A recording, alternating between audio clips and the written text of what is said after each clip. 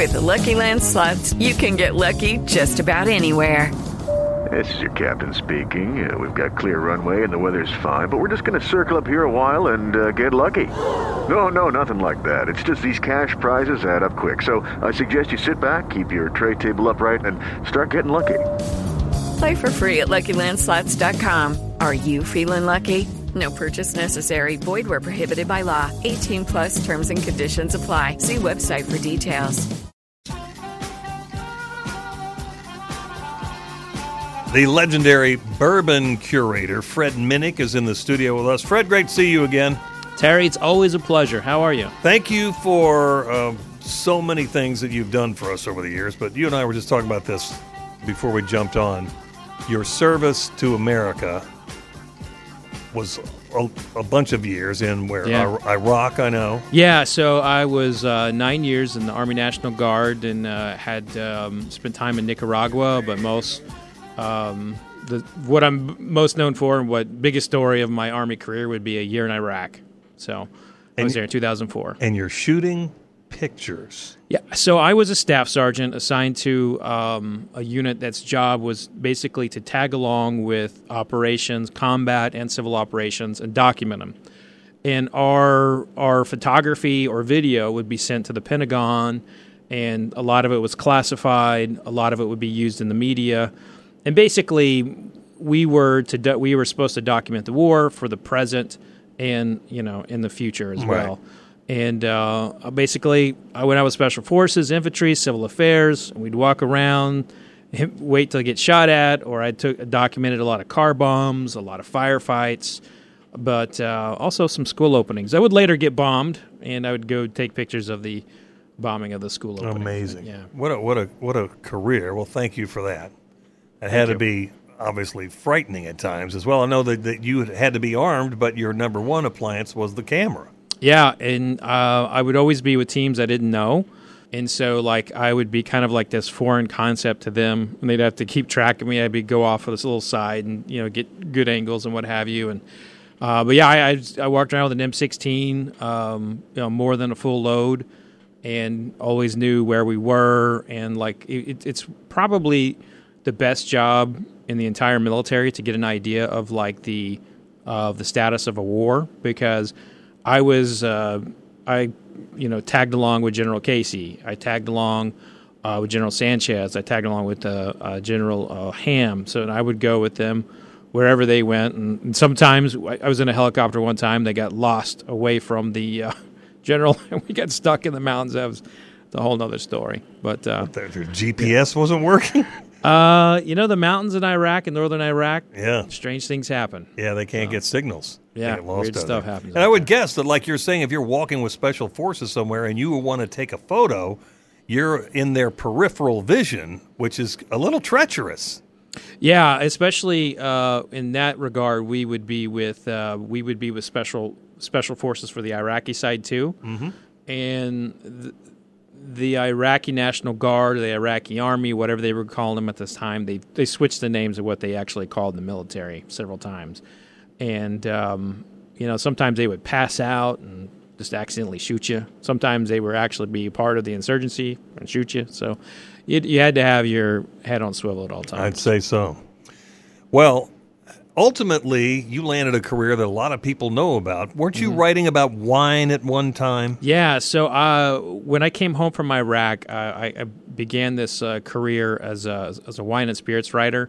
Started in 2006, and my background, collegiately is agriculture. So I studied how things are grown, and I've always had this fascination with processes of food. And that lended my, background and scientific knowledge really well to wine, because, how grapes are grown. And there was not a lot of people covering the detail of grapes and everything. And I fell into a lot of stories in France that ended up being kind of breaking news in the wine world, specifically a 2009 classification controversy in Saint-Emilion. And that writing got picked up all over the place. And before I knew it, I was writing for Wine Spectator, Decanter, Wine Enthusiast, Tasting Panels, Sommelier Journal. And in 2012, I was up for Best Wine Writer in the World. In the world? In the world. the Louis Roeder Wine Awards for the under 35 category. And this is a time where I'm kind of like, I'm trying to figure out what I want to do with my life, where I'm at.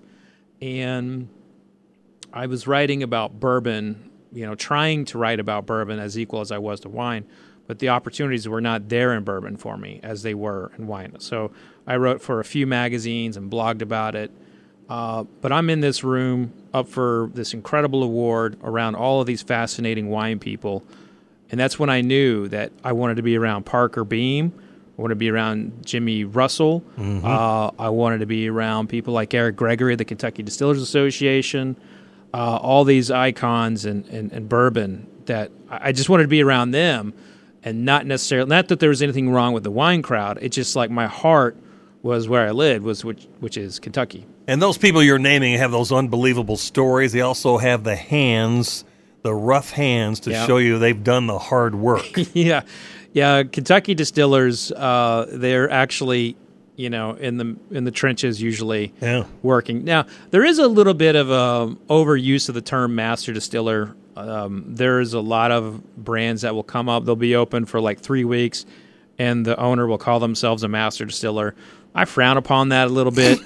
But in Kentucky, for the most part, if you look at someone like, Denny Potter, you've got Harlan Wheatley at Buffalo Trace, Brent Elliott at Four Roses. There's so many incredible, people in this business, and they're all actually distilling.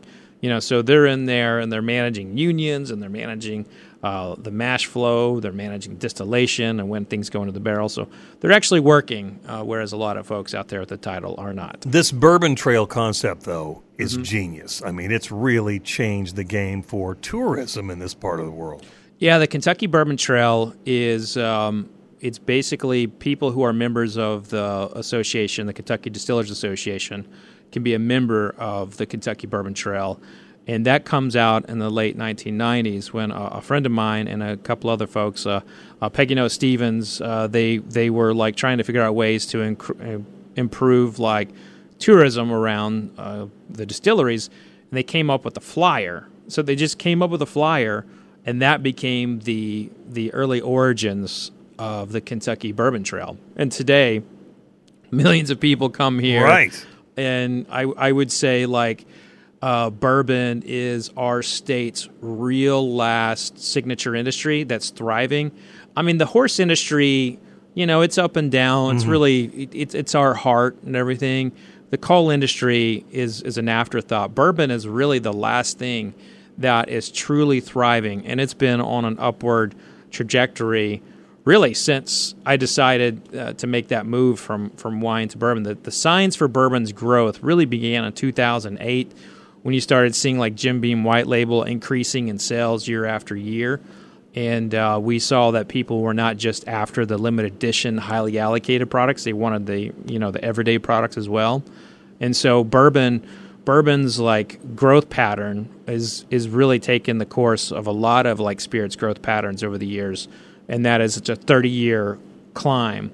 And so if you want to say that 2010 is kind of when it really begins, we're 12 years into what I believe is a 30-year climb. The difference between today and past years is we have tourism, we have social media, we have all these things. We have fans that are crazy for bourbon, so much so that they'll camp out at Liquor Barn or Kroger overnight.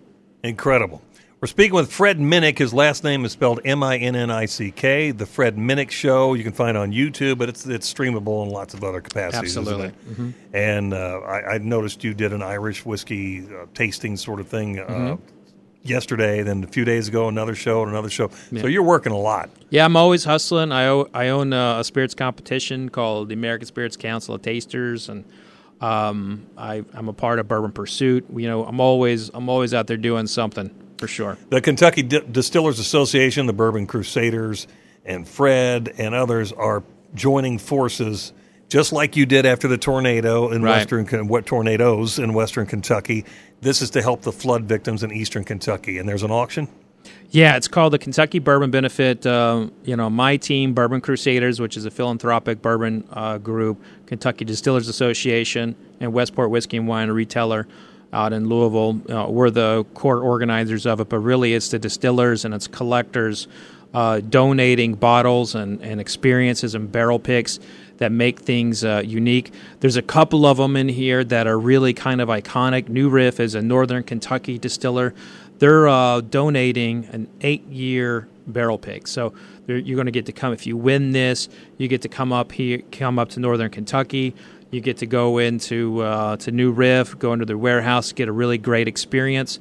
But you get to really pick the first New Riff 8-year barrel. I mean, they've been distilling since 2013, and they sourced their whiskey prior to that. But the stuff that they make at New Riff, I would put up against anything in the world. It's amazing. I will personally be bidding on that one. I know that I will get outbid pretty quickly, but that's a really exciting one to watch. There's another one, a 10-year Willet pick. So Willet is kind of it's a brand that I would put in the conversation of bourbon being like, it's the New York Yankees. Mm-hmm. It's that kind of like high-level pinnacle fandom, Dallas Cowboys, New York Yankees. A lot of people love it, and the prices for Willet tend to be crazy, like especially like on the likes of the secondary market or where you can buy at retail a fresh barrel pick from Willet. This is going to be a 10-year. And you'll get it for cash strength. You'll get to go in the warehouse as a Willet to check that out. And I mean, this is a barrel that could go for $100,000. Oh my goodness! That's how unique and rare that one is. This auction, I guess you get full details at kybourbonbenefit.com. Mm-hmm. And these are auction items. It's going to start tomorrow. They start tomorrow, and the money goes to the governor's Eastern Kentucky fund. Mm-hmm. Last time we did this, we did it for the Western Kentucky tornado victims. I wish we didn't have to do this, but the bourbon community is filled with big hearts, and we do a lot of charity in this community. And I hope that we can raise as much as we did last time for the tornado victims, which was $3.4 million.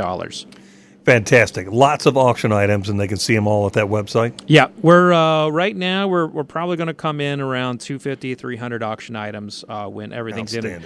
It'll be little things will trickle in here and there, but there's a lot of great things that you can get. Don't just look at those big gaudy things. I actually have a barrel pick of Elijah Craig that I picked personally. That'll be a bottle that's up that I think a lot of people will be able to get for under $1,000.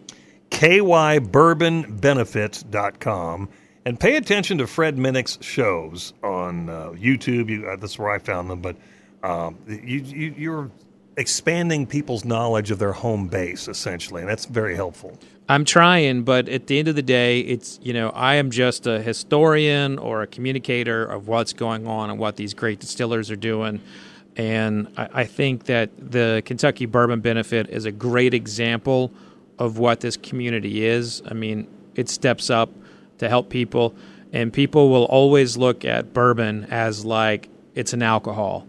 But if you can get past that, you'll see it's so much more than that. It's a community that especially cares about its home state. And there's distillers participating from Nevada. Smoke Wagon from Nevada has donated bottles. West Virginia, a Smooth Ambler, has donated experiences. So you're looking at people from all over the country that looks at Kentucky as the epicenter. And when anything happens in Kentucky, the entire bourbon community feels it, and everybody wants to help. Appreciate you, Fred. Thanks so much. Thanks for having me. Website again, kybourbonbenefit.com. With the Lucky Land Slots, you can get lucky just about anywhere. This is your captain speaking. We've got clear runway and the weather's fine, but we're just going to circle up here a while and get lucky. No, nothing like that. It's just these cash prizes add up quick. So I suggest you sit back, keep your tray table upright, and start getting lucky. Play for free at LuckyLandSlots.com. Are you feeling lucky? No purchase necessary. Void where prohibited by law. 18+ terms and conditions apply. See website for details.